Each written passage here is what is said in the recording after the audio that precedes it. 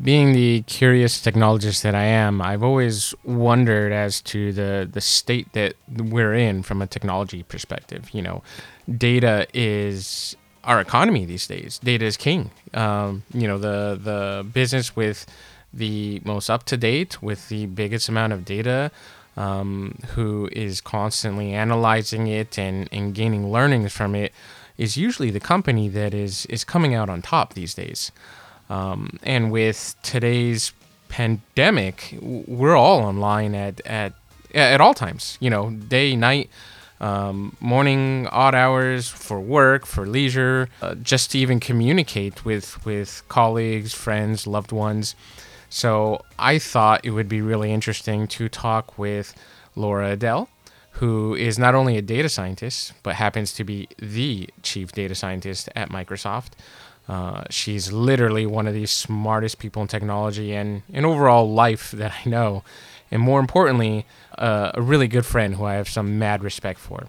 So I thought I would have a conversation with her about what a data scientist is, what it means in today's world, and what are the questions and concerns we should be having about data, about its uses, and about the stories that it tells. I hope you enjoy the first part of our conversation. All right.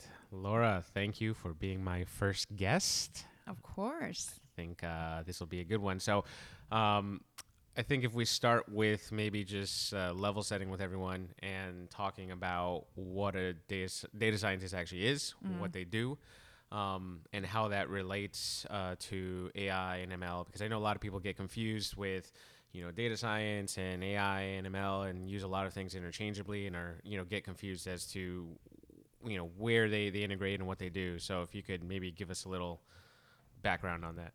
Sure.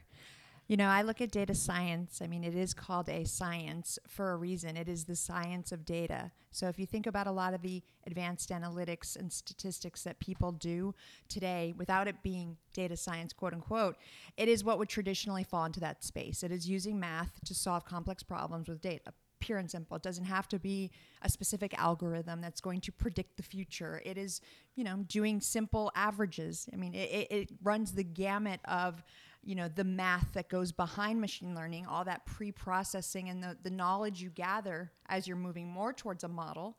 But it still is this generalized, encompassing thing that people get very confused by. And I understand it. So if you think of it like rings, you have this outer ring that is data science. It is this grouping of mathematics that you can do to solve problems. Within that giant sphere are smaller spheres, and that's where machine learning comes in. Machine learning is part of data science, but it is not data science in and of itself. Machine learning is a more advanced form. It is where you're using more complex algorithms, more than, say, an average. Doing an average in Excel is an algorithm at the end of the day. It's a simple algorithm, but it is an algorithm. That is data science.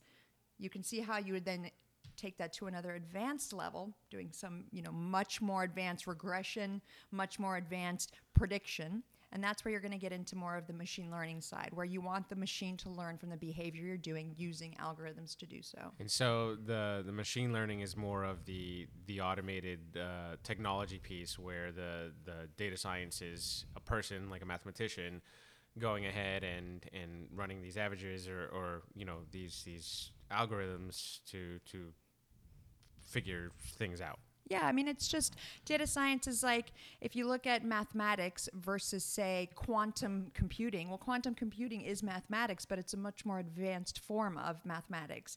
Maybe you're taking, a formula that traditionally is much smaller and making it, a much longer process to solve for. And that takes what is, math and takes it into more of a quantum sphere.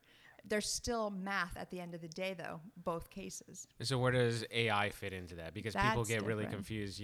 They use AI and machine learning almost interchangeably Almost. sometimes, and it's kind of hard to tell what's the difference and where one picks off and the other, leaves off. Absolutely.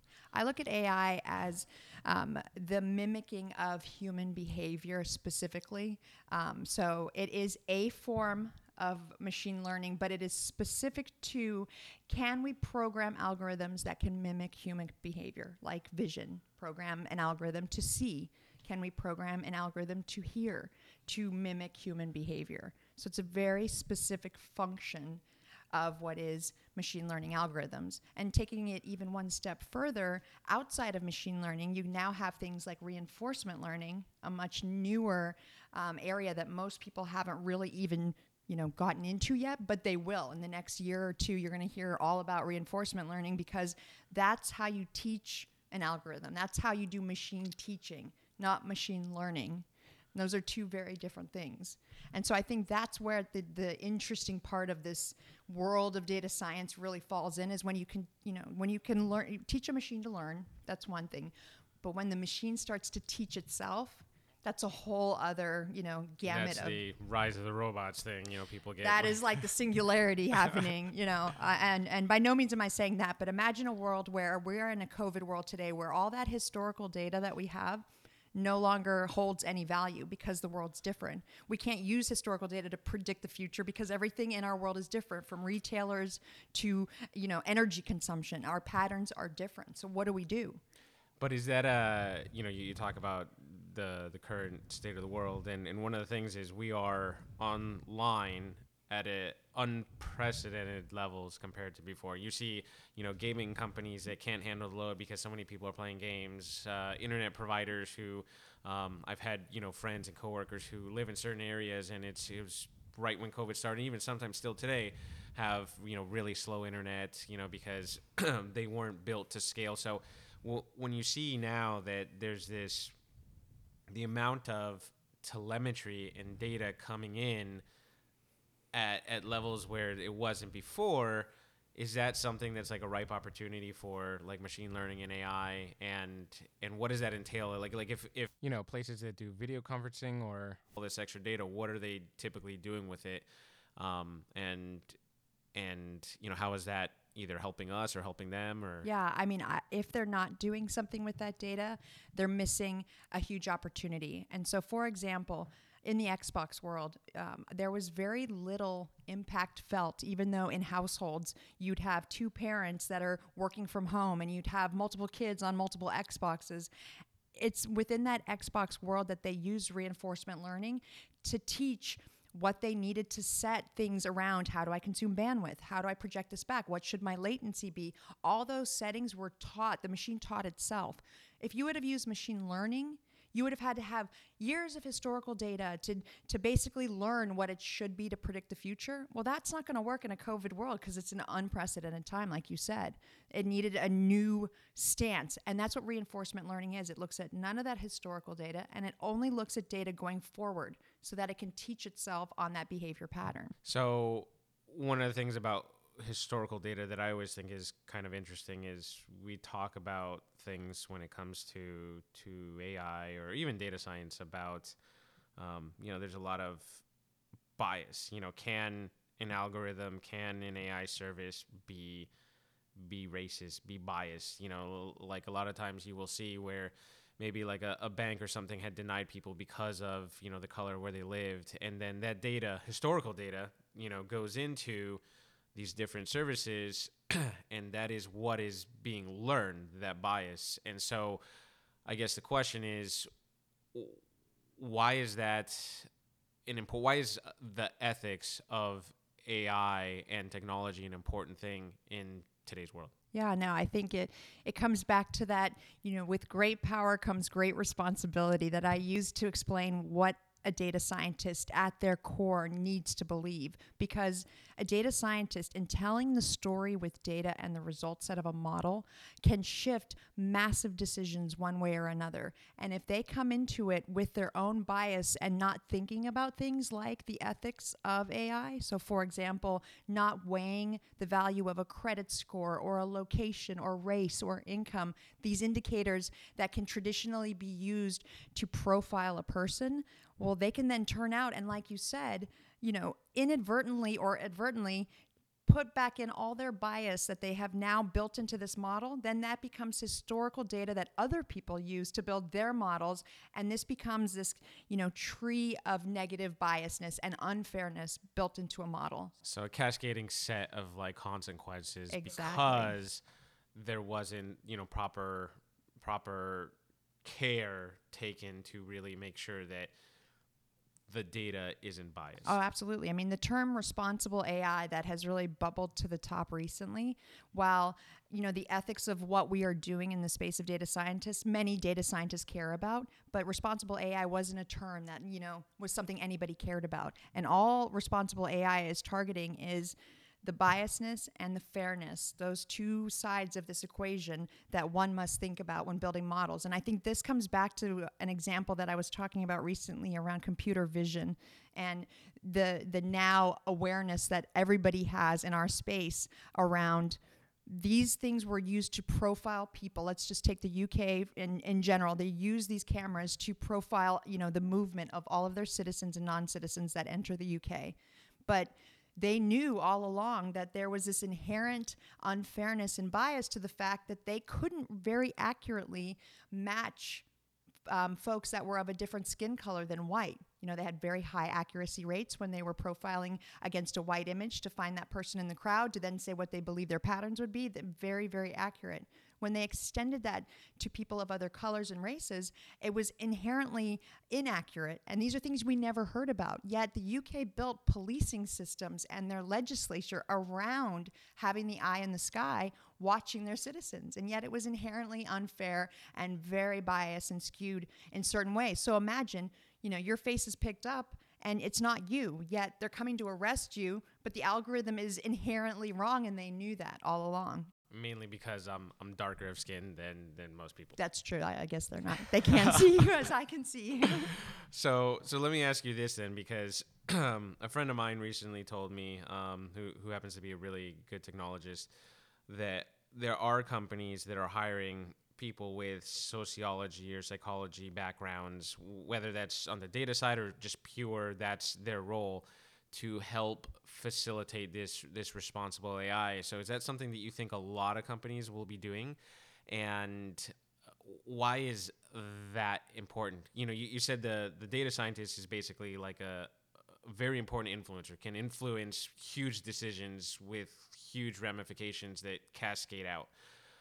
But where would a sociologist or psychologist come in and fit into what is essentially numbers? Yeah, no, I think it's a great question. And I look at the show Billions, and I mean, I hate to use, fiction here, but if you look at the role of Wendy Rhodes, who plays this psychologist who's there solely to help, the employees act appropriately and have ethics in their behavior patterns as traders, historically folks that maybe didn't have the most scruples, generically speaking. And that's her role. And so, yeah, I would love to think that this is going to be a broad, companies everywhere are going to find this to be a value. But that's a role that I could see a lot of companies, especially in today's day where there's a lot of financial hurt post-COVID, saying, well, I don't know if we need to do that this year, maybe next year. But then think about things like, I know this is provocative, but global warming or climate change. You've got scientists saying it's not happening. You've got folks explicitly going out there and having an opinion that is skewing the opinions of others. And then you've got other scientists saying the exact opposite. And where in there lies the truth when you're a company like an oil and gas, a traditional fossil fuel company, when you're trying to explore the future? Do you go down the path of what is easiest and cheapest for you? Or do you, take that bullet against your investors and your board and all the people that have stock in your company and go down an entirely green path because you believe it's right? That's where the folks that are coming in to be the responsible AI gurus are that voice of what is right.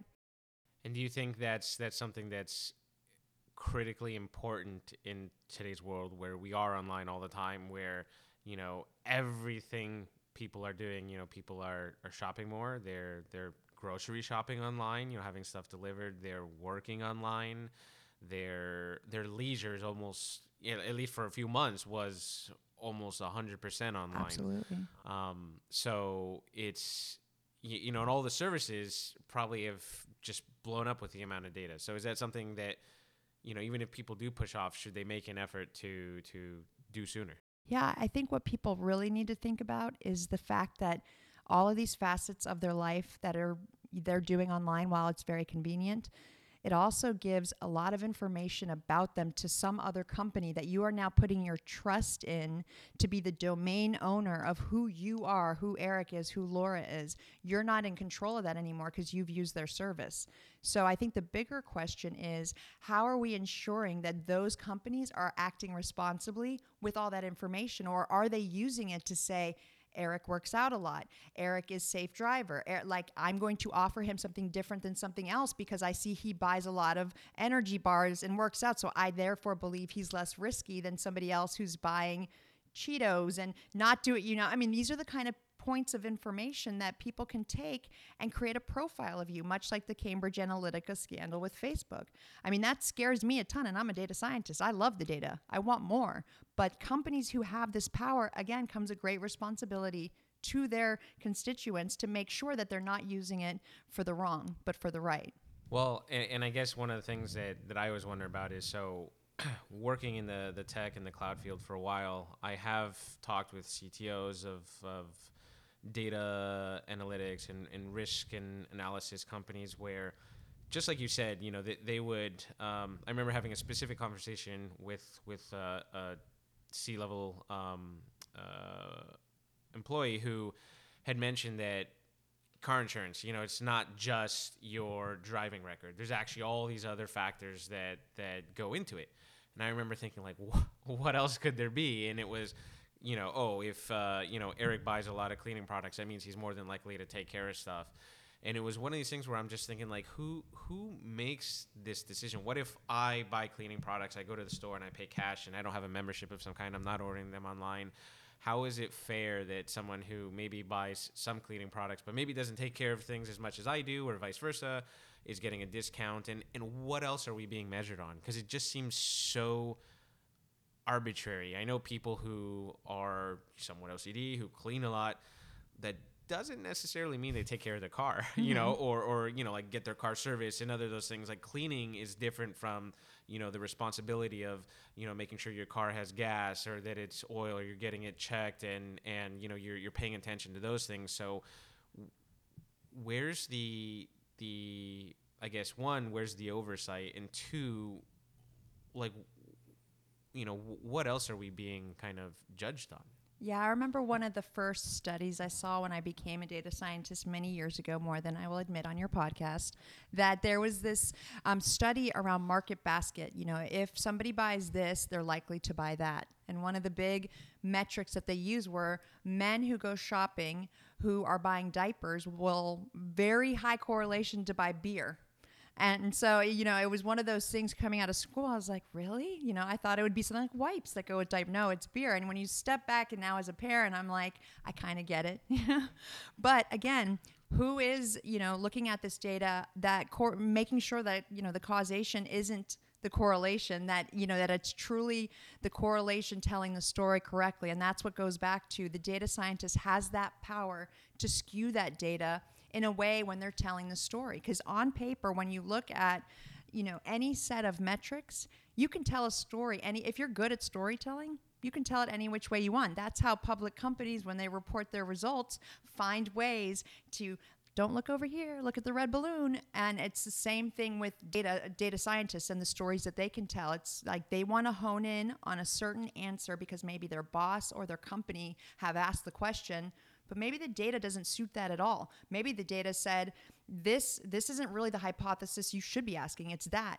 But maybe they're skewed because their boss told them to do it. So therein lies that you need to have the ethics within yourself as a scientist to stand up and say, you know what?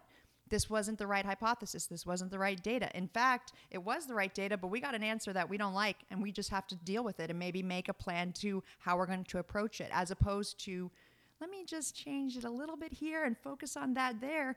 But that's the power that they have. And it scares me quite often when I think about all the data, as you mentioned, that's coming in about us, and how that can be used against us or for us, in the future.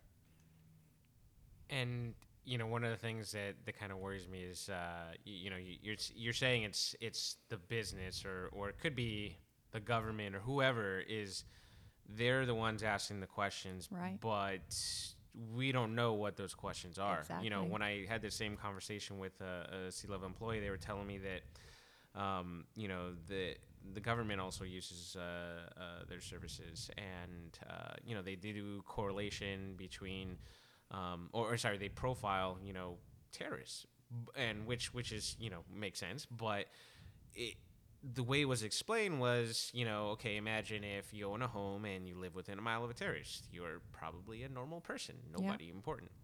Let's say you own multiple homes and you live within a mile of a terrorist. The likelihood of something being off with you slightly goes up.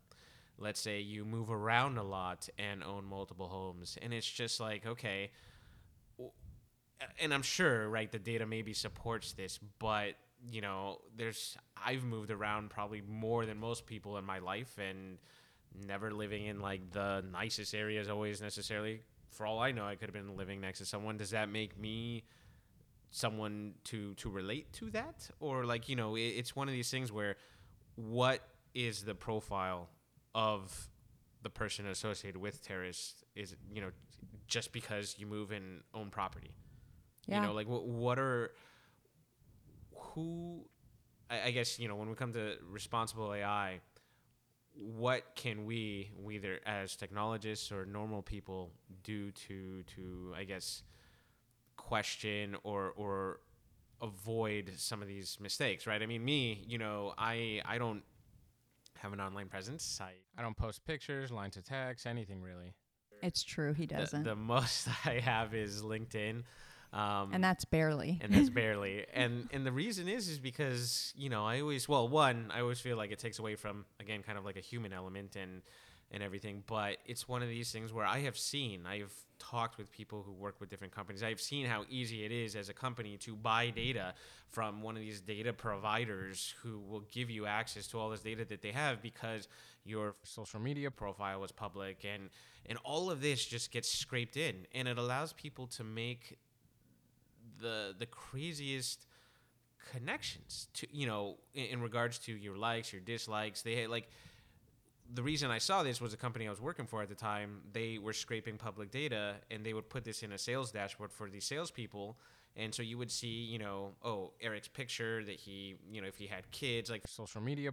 maybe he was in front of a boat. So if, you know, he came in, then you could say, oh, hey, you like boats? I like boats too. And it's just became this very, to me, very disingenuous, targeted, sharky type of sale. You know, and I get it to some degree, right? Because not everyone can go and start a conversation with a random person and find out everything about them or make them feel comfortable or relate to them or any of that. So, you know, in that aspect, it's you know, a leg up, but just the amount of data that you can pay for, and anyone can pay for this. I could pay for this. Yeah. I don't have to be a big company. Yeah.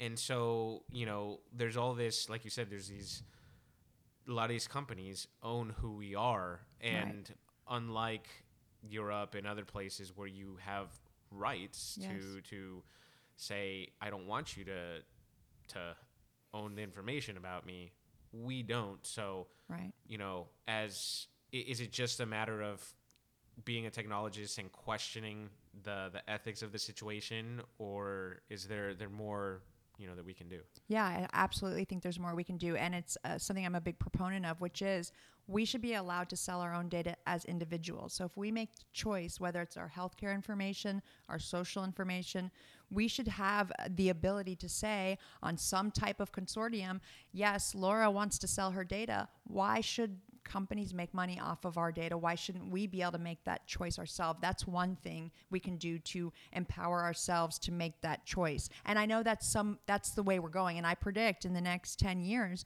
you will see this wildly everywhere where that is But do you think that would, I mean, we're already at a state in the world where people are selling themselves to some degree on YouTube and TikTok. But they're not making money. Well, if they get to a certain level, they're making money. But I'm talking more about, and a lot of that's fake. You can buy your followers these days. So you end up becoming an influencer, quote unquote, but yet you bought it.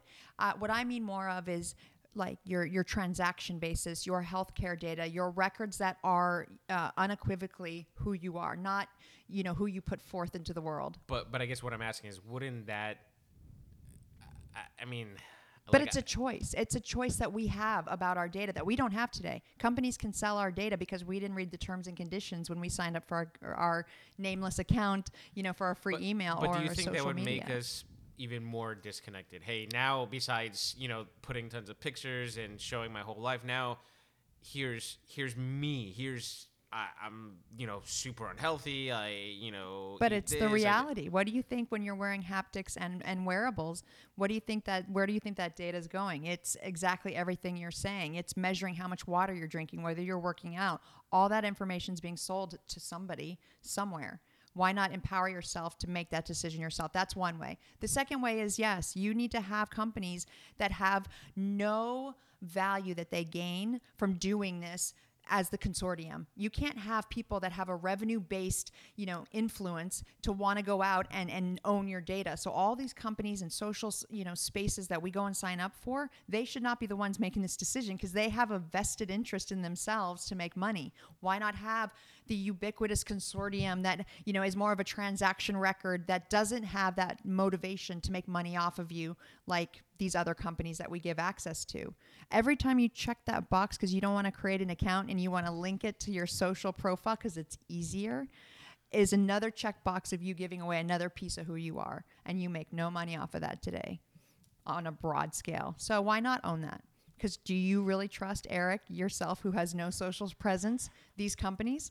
No, I don't think you do. No, I wouldn't. And the thing is, there's just one other point, though, that I want to make, and that is the Cambridge Analytica thing shook me to my core because what they did in a small scale, if you think about what NLP or the ability to take the things we say to translate that down into an algorithm and a result set about who you are, to scrape that information and then use it from a psychological basis, back to your question about hiring of psychologists and behaviorists.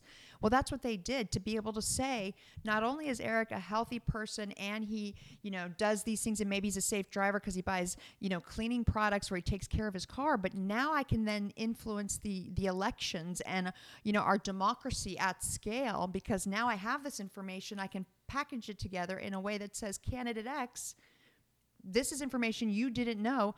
Go after them in this way because this sort of nomenclature will influence them to do something maybe they didn't think they would do. That's what gets really scary. That's where democracy then gets affected. And this goes back to, again, responsible AI and the power that data scientists can wield.